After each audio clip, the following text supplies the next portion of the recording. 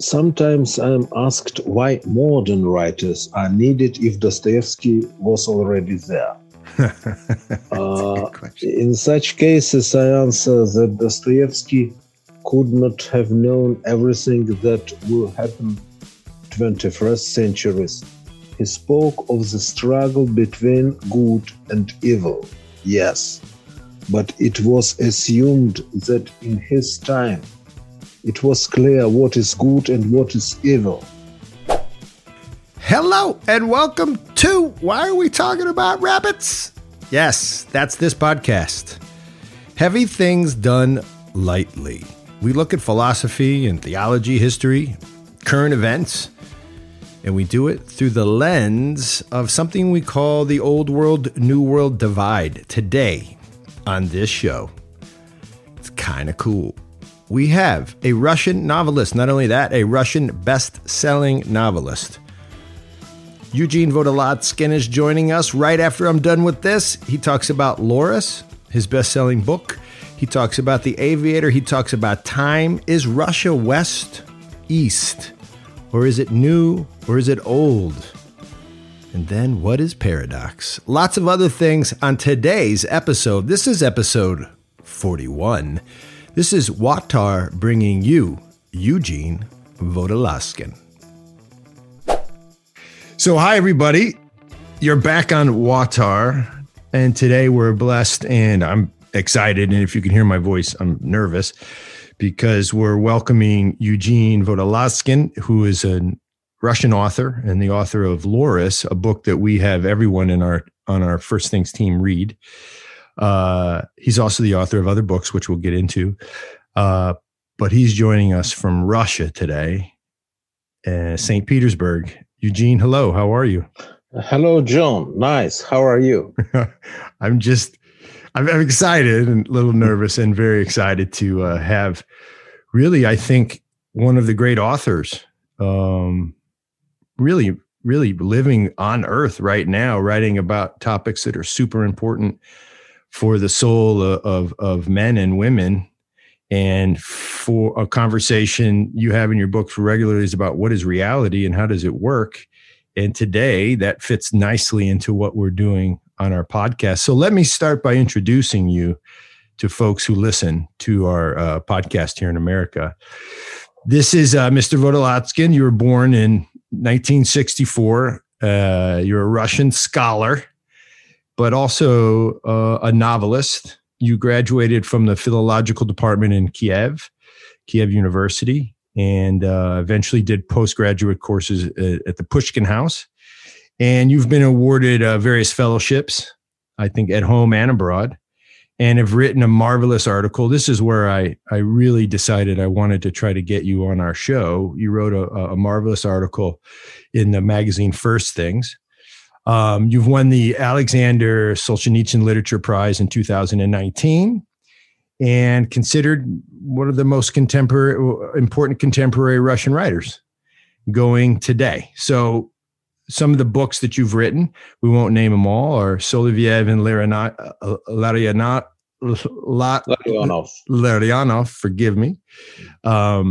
Loris, The Aviator, House in the Island, and a number of other books. And as I mentioned earlier, Loris became a family favorite. And when I left my job to run First Things, which is our nonprofit, Eugene, Loris became one of the books on our reading list for the men and women who go into the field and spend 2 years working in unique neighborhoods, impoverished neighborhoods, helping local people.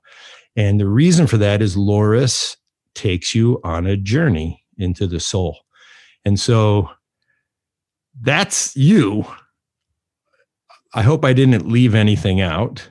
Thank you for your introduction.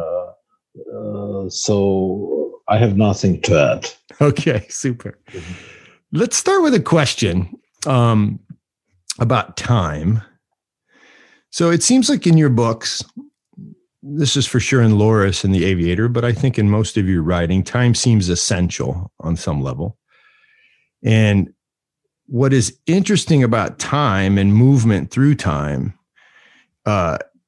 is that there's something about change that when you get into it in your books, it's intriguing. So I wonder, what is time to you?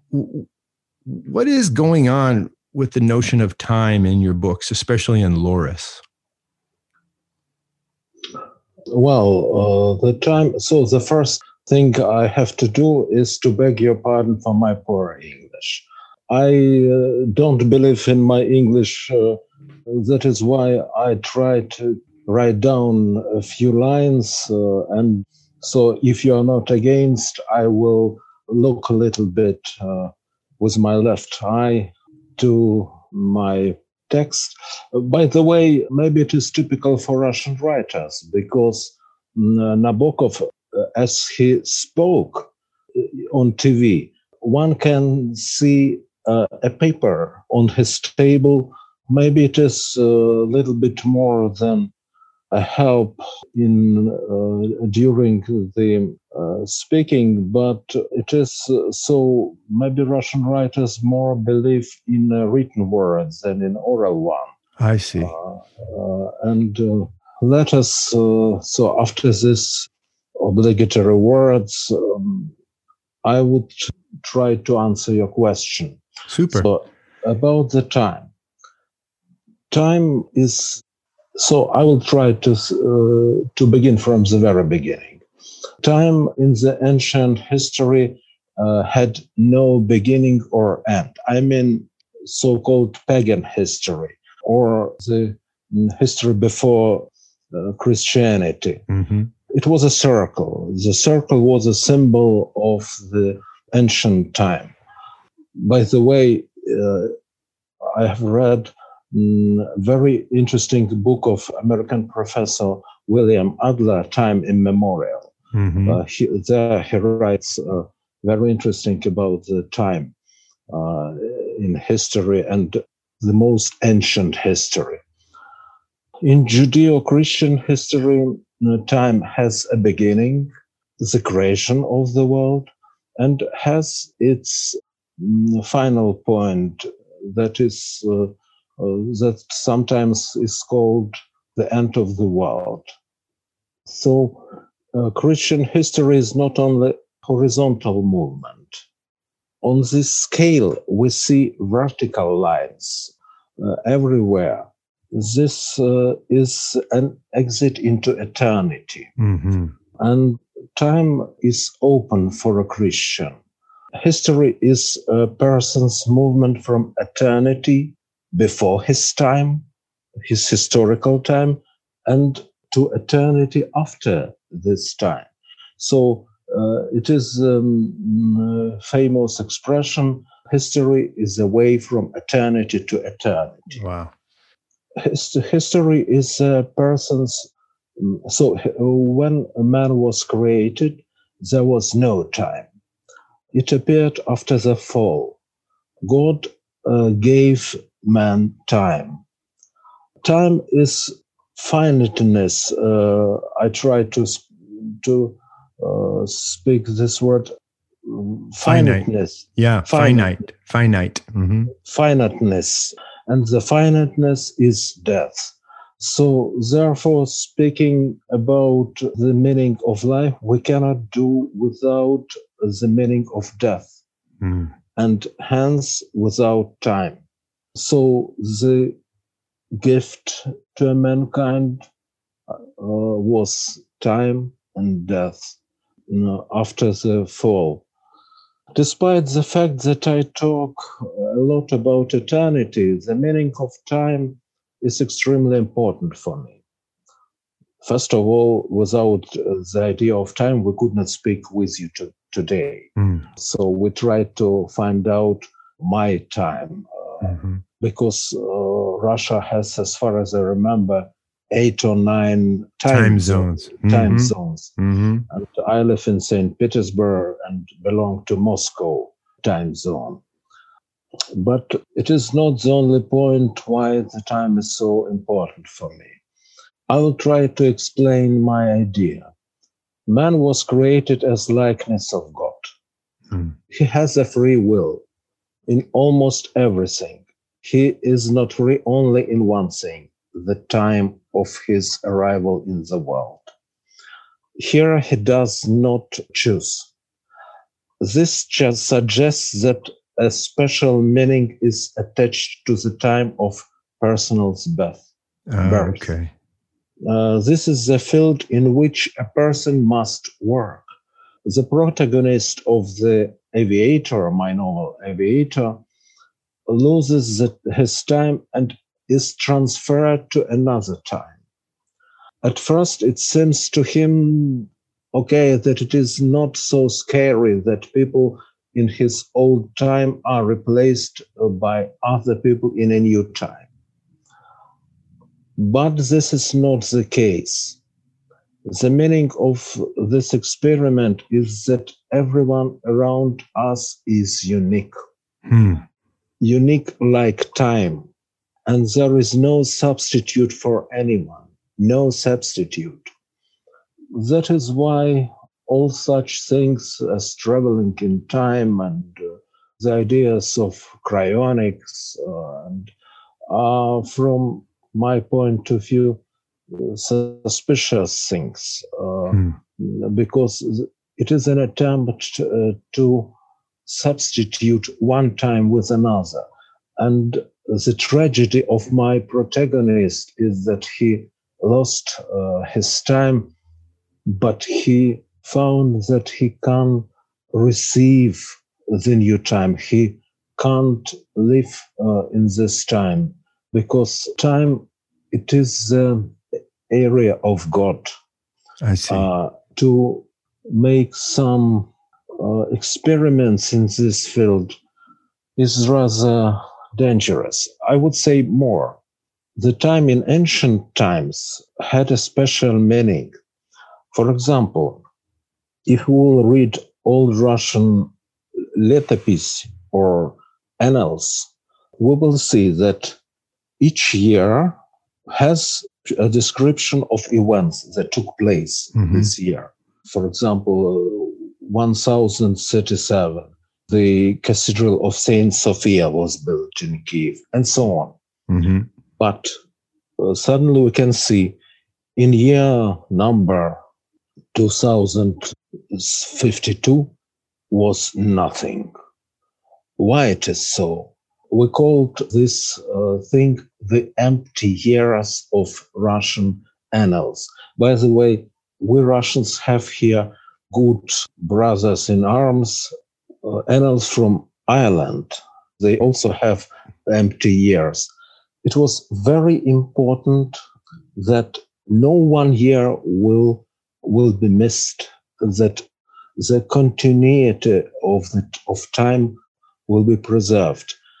And it is very interesting that as Peter I make a reform of the calendar and of the style, he substituted the style years reckoning from the beginning of the world.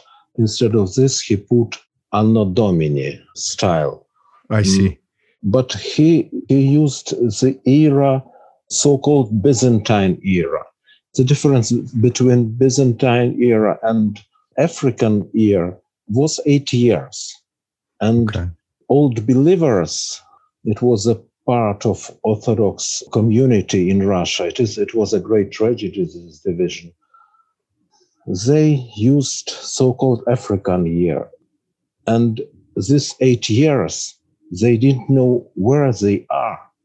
So they made a sort of revolution because they said Peter is the Antichrist because he makes manipulations with time. The Old Believers said that about Peter. The Old Believers, yes.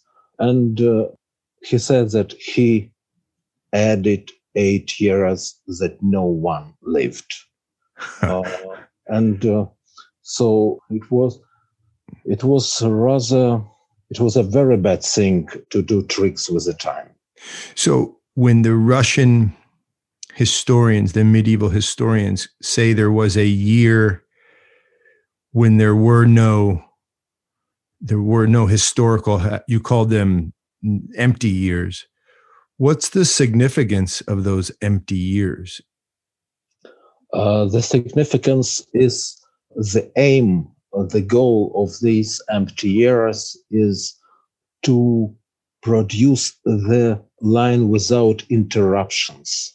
That, by the way, the years were used mostly in Russia. In Byzantine tradition, there were emperors. If, for example, a chapter in Russian annals is a year, so Byzantine chapter is an emperor.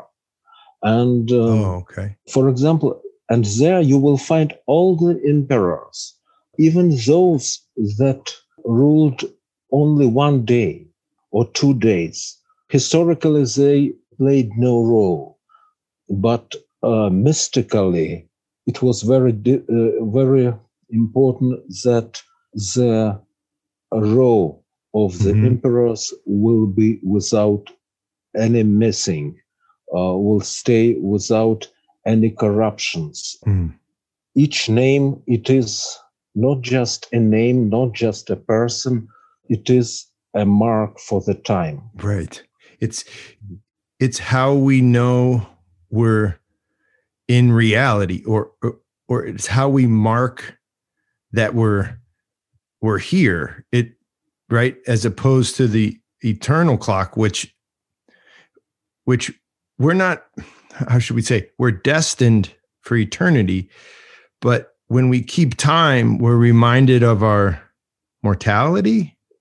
Am I saying that right? If we mean eternity, do we mean mortality? Yes. Yes, in Orthodox tradition, we know such an expression: the death is the birth for eternity.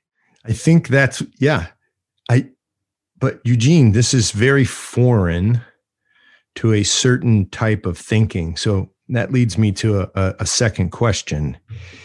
On this show, on this podcast, we talk about the old world and the new world. And for us, Americans, most of us who go and work overseas, we see there's some sort of culture that we call old world.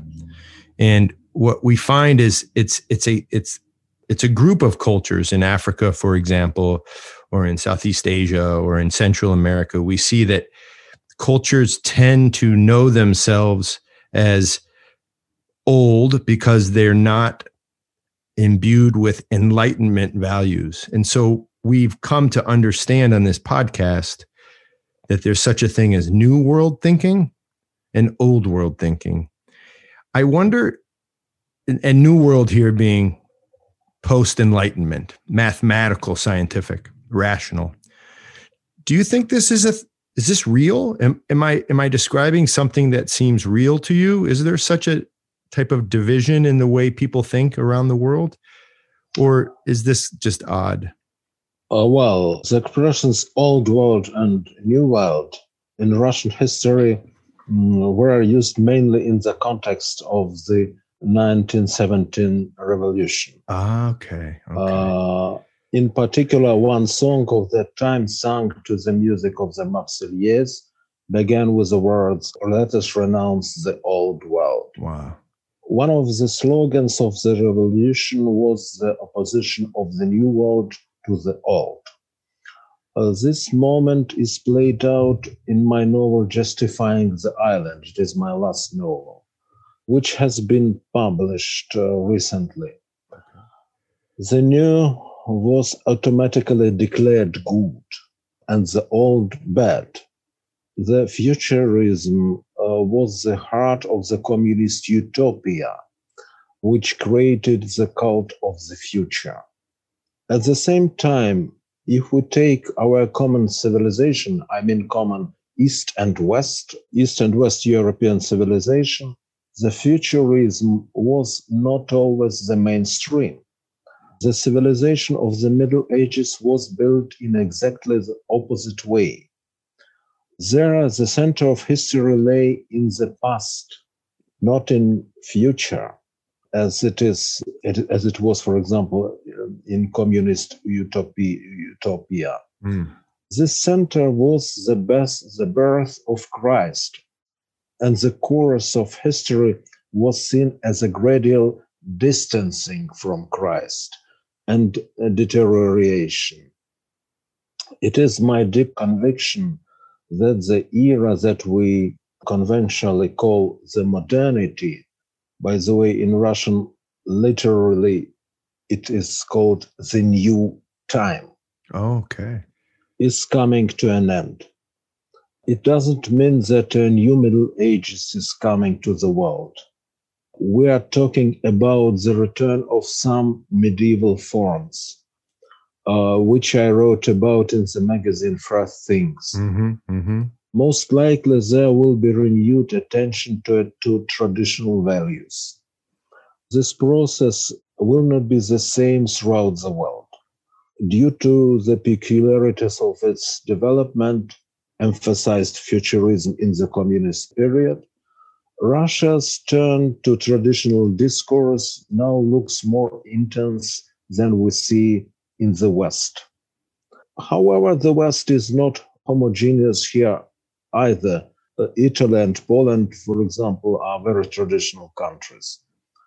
In these circumstances, the terminology New World and Old World loses its definiteness because in the era of historical changes, the terms begin to be assessed ambiguously. The concepts of old and new should be separated from the division West-East. It is something another. This division exists within the boundaries of European civilization, to which not only Western Europe belongs, but also Russia and the United States. Now a dramatic moment has come in relations between the West and the East. I try to be objective in my judgments, but in my opinion, Russia was not the initiator of current cooling. After the fall of the USSR under Gorbachev, Yeltsin, and Putin, Russia consistently tried to unite with the West. I would say that Russia, once I used such an expression, that Russia was like a woman that wanted to be married very much, but her wish was... She was scorned. We turned her away. Nobody married her. And the desire was clearly expressed both in the level of people. People were very pro-Western in Russia in the 90s. And even governments, different governments that we had, they were also pro-Western. But it was not supported. And on the contrary, new borders began to be created intensively. This is not the place to find out why this happened. But I say this with sadness as a pro-European and pro-Western person.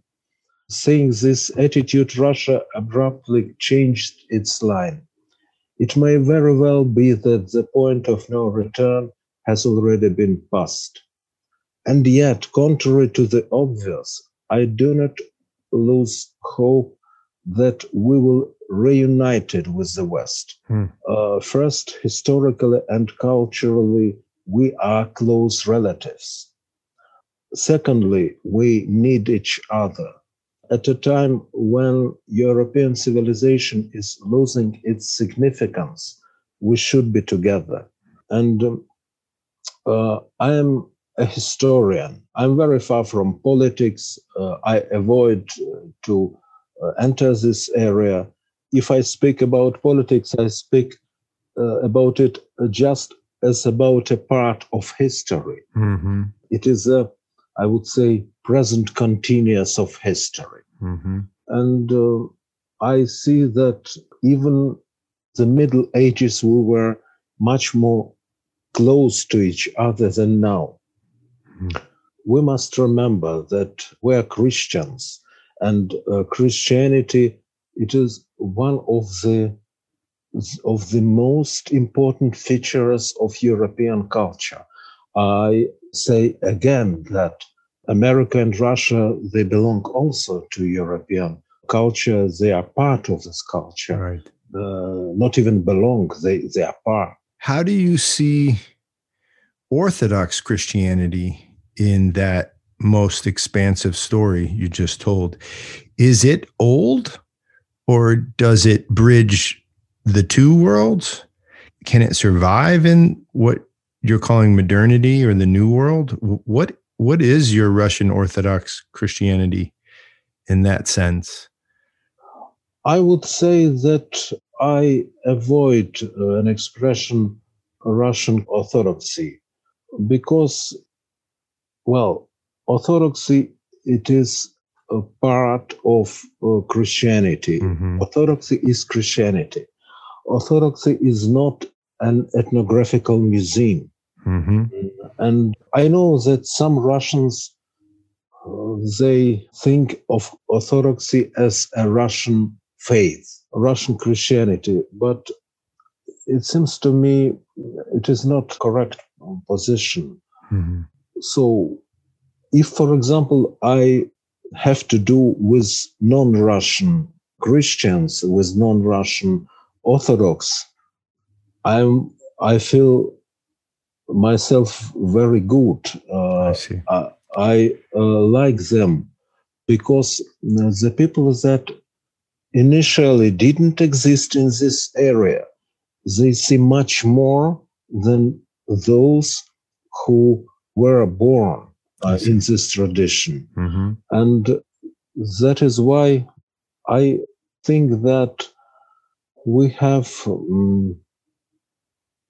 the idea of Christianity or Orthodox Christianity, but I would say that to speak of Russian Christianity, it is something like to speak about Russian mathematics, Russian physics, and so on. I see.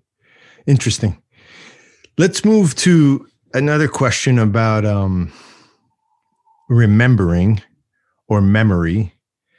One of my favorite notions from the ancient Orthodox East, and it's something you play around in Loris and a lot of your writings, is that remembering from the Greek is to remember, to put things back together, sort of in reality. And, in that way, it's the idea of the incarnation is God is being remembered in the communion. And in the New Testament, you see two types of remembering, and only one type is about thinking back or reflecting.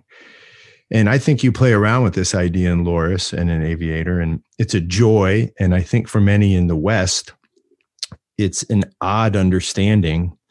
So what is to remember for you? What is memory? How would you describe that?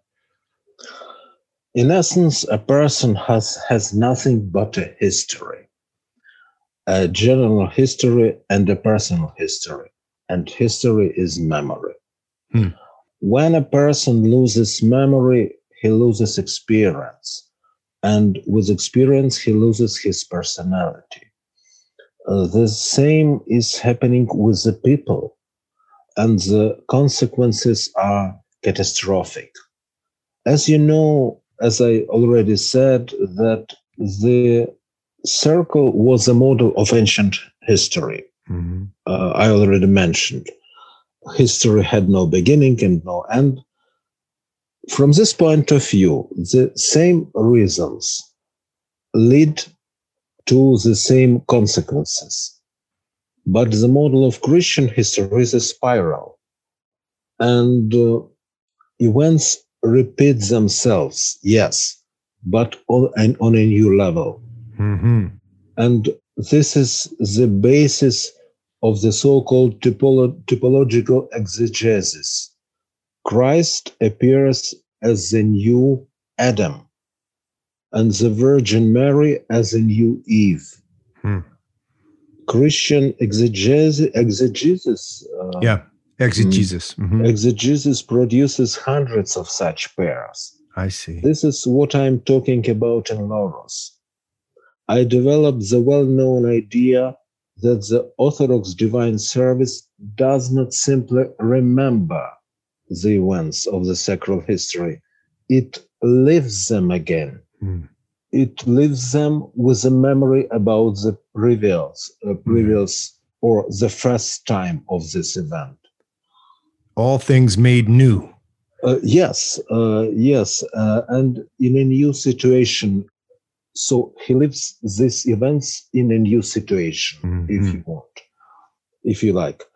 And here it is important to understand to what extent we are able to be Christians in our modern life. It seems to a very small extent. Right. But there is another type of memory that I write about in the novel, The Aviator. It is admiration of God's world, which is perfection, and every detail is of great value. My protagonist, Innocenty Platonov, is trying to resurrect all the details of the pre-revolutionary world in Russia, which no longer exists. He keeps a diary in which he says very little about the big history. His memories are dedicated to various little things, smells, colors, sounds. This is also history. Right. In its own way, it is no less important than a big history. That's right. But it is not included in any handbook of history. It hurts Platonov that this very important part of the world disappears without a trace. Finally, there is what is conventionally called history lessons. In my books, I try to show that the lessons of history cannot be political, because political circumstances never repeat themselves in full, which means that they will never lead to the same consequences. Does this mean that history has no lessons? No, it doesn't. These are simply lessons of a moral nature. That's right. In the Middle Ages, this is exactly how the pedagogical role of history was understood. They justly realized that the history of mankind as such has no purpose. It consists of millions of wills. Only man has a goal. Only a person has a goal. The subject of morality can only be a person and not a state, people, or humanity. Therefore, the moral view of history is based on a personalistic view. History was seen in the Middle Ages as a set of examples, struggle between good and evil. Wow. So I kept thinking of the word icon toward the end there. It's a series. Morality becomes a conversation about people and about and is that why the Orthodox East is always looking at saints and hagiography to explain history? Is that why that's an essential part of the Eastern Christianity? Yes, history is a very essential part of Christianity as such, I would say, not even only Eastern, but why it is so? Actually, the Bible is a historical writing. That's right. In a certain sense. That's right. It is a history of people, and each medieval historical writing is a little Bible. It is the diary of a folk. And you know that manuscripts, there were so there were a few manuscripts of annals. It was not an evening newspaper that everybody read. Nobody read them. They were reserved in monasteries. To whom spoke the annalists? To God, not to people. Of course, it was possible to read it, and somebody read the annals, but it was a conversation mostly with the God, Right. with God. What is very important here, the important difference between modern history and the history of the Middle Ages. You know, modern history, it is a horizontal view. That's right. And it is always biased. It is always a point of view of some party, some nation, some class or social group. If we'll speak about the history in the Middle Ages, it was a view from heaven. Yes. Little example. Byzantine Hamertolos Chronicle describes as Russians, they were at those time pagans, 9th century. They came to Constantinople and killed many people. They were very brutal. And this place was borrowed from Byzantine Chronicle to Russian Annal, Nestor Chronicle. Mm-hmm. It was a good occasion to choose something in this text, to change, something in this text, a little bit to put it under the censorship. I But see. Russian analysts, they didn't touch this text. He was a Christian, and he understood from this point of view that Russians were very bad in this situation, and he has no one word to support them or to somehow to propagandize, and change the words. He had only one dimension, good and evil. It is a good example that medieval point of view was universal. Universal, I mean, in area of Christian civilization. Mm-hmm. It was universal. And modern historical point of view is local and can't be another. And political. And political. Political means local. Right. And having to do with temporal power or the here and now. Yes. Yeah. Super. I think of this, and this is kind of leads me to another question. I think of there's a dichotomy between sort of, at least in America, the spiritual world and the world I live in. You know, the world that I'm going to and the world that I'm in. There's this dichotomy, which sometimes seems false to me. And in your writing, especially in Loris, there's something about Loris that's disorienting. There's something about his existence that's paradoxical. Like it's always both and at the same time. It's not one or the other. He's both a sinner and also a holy fool. It's disorienting, I think, for a lot of people. But I think, this is my question, is the spiritual life disorienting, or is it reorienting maybe? Is it meant, if we're on a spiritual path, is it meant to be disorienting? Like, whoa, what happened to me? Is that something like that happening? I would say that all the truths, they have many levels. And the most, I would say, most difficult of them, the truth must not be obligatory simple. Some things are very difficult, and difficult things could be expressed only through paradox. Truth is multidimensional. For example, I say, I like my people best of all. It is my greatest love, my people. Mm-hmm. But at the same time, I say, it doesn't mean that I like other nations less than mine. Right.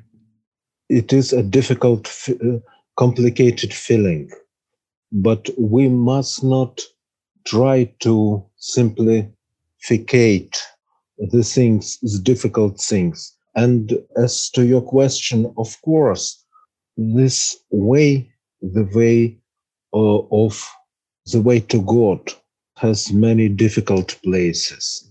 And as to saints, we must remember that a saint is not a person who has no sins. It is a person that can work with his sins. And to a person who can, whose metanoia enough strong to destroy a sin. Metanoia being the power of transformation or change. Is that right? Yes, it is the change of, in German, Hirn. The mind. To change the mind. Okay. Yes. Those who change their mind, they change their behavior. Yes. Could we jump down a little and talk about writing and Dostoevsky? Yes, of course. Because, I'm not alone. Many people in the West who are seeing their sort of Protestant world come out from under them, or in other words, there's a change in the way that Christianity is being understood in America now. When that happens, people begin to reassess their Christianity. And I know many people who start to read classics, or they're interested in artistry, and they stumble on Dostoevsky. And there's something about Dostoevsky that is appealing to many sort of converts to Orthodoxy, and really just people right now. There's something harsh about him that's appealing, something rough. But, Dostoevsky's books, as you know, they tend to emphasize the dirty in order to explain what's clean, something like that. So who is Dostoevsky to you? Because I know a lot of people that love your books that say, oh my gosh, he's doing something that Dostoevsky was doing. That's a lot of praise for you, but who is Dostoevsky to you? So I will start with the author's goal. Yeah. The author, I'm not sure that an author should have a goal, well-defined purpose. The author must have a direction. If so, a well-defined purpose moves the text from the field of literature to the field of preaching. Preaching is an important genre, but if we are talking about literature, we need to use its tools. If literature calls somewhere, it does so not by means of an imperative, but by describing reality. That is what you spoke about in Dostoevsky's case. And it is better if reader, not writer, draws its conclusions. Right. It is the contrast to preaching. Actually, this is what happens in good literature. I love Dostoevsky very much. He foresaw many of the misfortunes of the 20th century. For example, the novel Demons is about this, but it goes much deeper than the social dimension. It is about the struggle between God and devil. And as you remember, according to Dostoevsky, the field of this struggle is the human soul. Sometimes I'm asked why modern writers are needed if Dostoevsky was already there. In such cases, I answer that Dostoevsky could not have known everything that will happen 21st centuries. He spoke of the struggle between good and evil. Yes, but it was assumed that in his time it was clear what is good and what is evil. The peculiarity of our time is that it is no longer very clear to many what is good and what is bad. And in this situation, it is a great challenge for every Christian. Yeah. The context, same conversation, good and evil, but the context, you're right, is fundamentally different. Yes, and actually, Dostoevsky, yes, somebody can say that you're right, that he reflected dirty side of the life and its better sides. And sometimes his dirty sides are too dirty. Yes, but still he understood the difference between these two areas. And now, and it is actually terrible that that comes new ethic and says, friends, it is not bad, it is good. Right. From now on, it is good. And some believe that it is good, some that it is bad, and this relativeness is very dangerous. Yeah.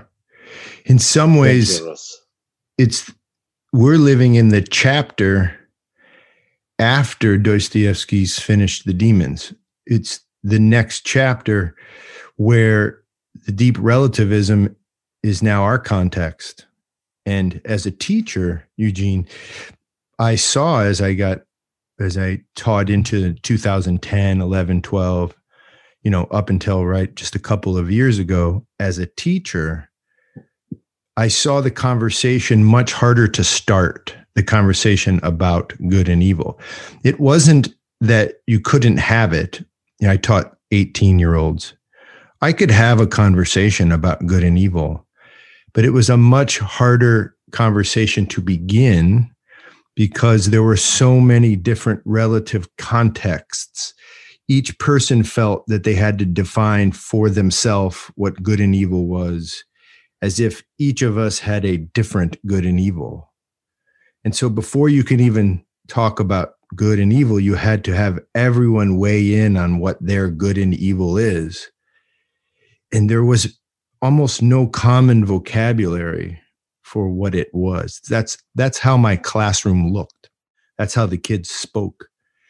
And so by the time you got into the depth of the conversation, and by the time you got into, the deep philosophy or theology, everyone was already tired. So, yes, I would say that. So if we'll speak about moral ethics, in the time of Middle Ages, the ethics, so moral was based on not only based, moral was Christianity. Yeah, right. Later, moral was also, so people that didn't believe in God, they had the same moral with those who believed, because the influence of religious ethics was very strong. But now we see the birth of new ethics that has nothing to do with religious ethics. And it is something new. If you say to somebody, don't do it, the question why? Because it is bad. Who told you that it is bad? This is it. And one of the things we talk about is when that happens, it's okay, but culture becomes difficult. It becomes difficult to create culture in such an environment. There can be no unifying moral code. And I wonder how that ends. Who knows? Doesn't have to. Are you hopeful? Are you hopeful for this postmodern age? is there hope in you? Like what inside of you gives you hope these days as a Russian in St. Petersburg? So, there are different types of hope. Right. So we have a joke that such a question was put to optimist and to pessimist. Pessimist says it would be worse, and optimist says it couldn't be worse. And so it couldn't be worse, right? Yes. That's what I'm saying. That's what I think. I'm that person. I think negatively, but hope for beauty each day. I hope something like that. Yes, but it was a joke. It is not. Sure. I believe that, history is a pendulum. It is a main principle for history. Now, it is not the best position of this pendulum, but history has its rhythms, and many things, good things that we lost will come back. Yeah. Amen. I think you're right. So can I end up by can I invite you? So our work led us to the Georgian Republic, and I fell in love with Georgia and almost just stayed there. And in so doing, we threw the Supra dinner. Do you know the Supra? You must have had a Supra with Georgians before. I have had. So thank you for this invitation. I will be happy to come. You want to come and we'll throw a party for you, and then we'll introduce you to some people here in America? So once we were already in America and fell in love with your country. As Americans are a very benevolent people, I would say, while the Americans, it seems to me, are persistent in their search for God. They are not indifferent. It is very important. As for Georgia, this culture is very close to Russians, both in a deep sense and in the sense of everyday life. Russians appreciate the Georgian style of life. For example, a toastmaster is called in Russia tamada. For myself, I can say that when I have a choice between several restaurants, I always prefer Georgia. Oh, you do? That's fantastic. Yes. So if we will have a Georgian party, our common Georgian party, I will be happy. This is great because as a part of our work, we don't have offices, but we've been given a nice donation to start a little meeting place, a restaurant, where our theme will be the Supra and Kinkali and Khajapuri and Swadi and all that. And we're going to open it this summer. And so really, we'd love you to come, and we'll do American things around a Georgian table in America. I think it would be quite fun. So that'd be great. Thank you very much. Yeah. So I just want to thank you again. You were brilliant and wonderful with your English. I know you were worried about that. I think it will be fantastic.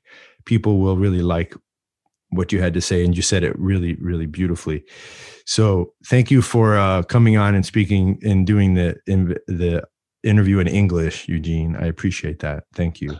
Thank you very much. For me, it was a great pleasure because people that are so far from each other can feel love to each other. That's right. And can speak as do you remember Dostoevsky wrote, what are Russian boys speaking about if they gather?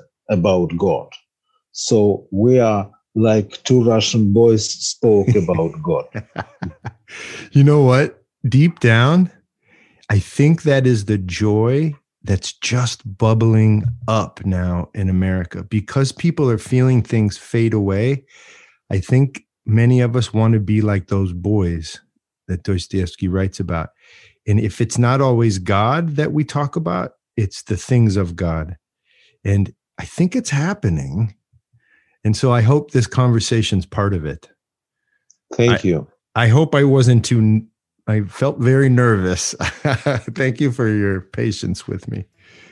Thank you for your patience. Yeah, it was wonderful. So, okay, guys, that's Eugene Vodolazkin, the author of Loris and Aviator. And I wish I had said Soloviev and Larionov. I can't say it still. Forgive me. And other books. And he was on Watar today. Thank you, Eugene. And thank you, John. Let's keep talking. Wow. Shenis Gagimarjos, that's Georgian for To You the Victory, and that's what we're going to be saying around a table. Let's figure out how to get Mr. Vodolazkin over here. Let's get him on a tour. Let's talk to folks about his profoundly interesting and really groundbreaking stuff, his work, his writing. Very happy to have him today. Eugene, thank you. Thank you to all of you for tuning in. This is Watar. Why are we talking about rabbits? This is brought to you by the creators of First Things Foundation.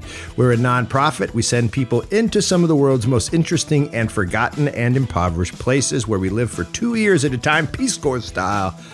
But we do projects a lot differently. Come join us. We're looking for someone right now to head to West Africa. There's a lot of ways to help. Tune in. Check us out at first-things.org. And most of all, keep listening. Nak vam dist. Hasta luego. Kambufo. Peace out.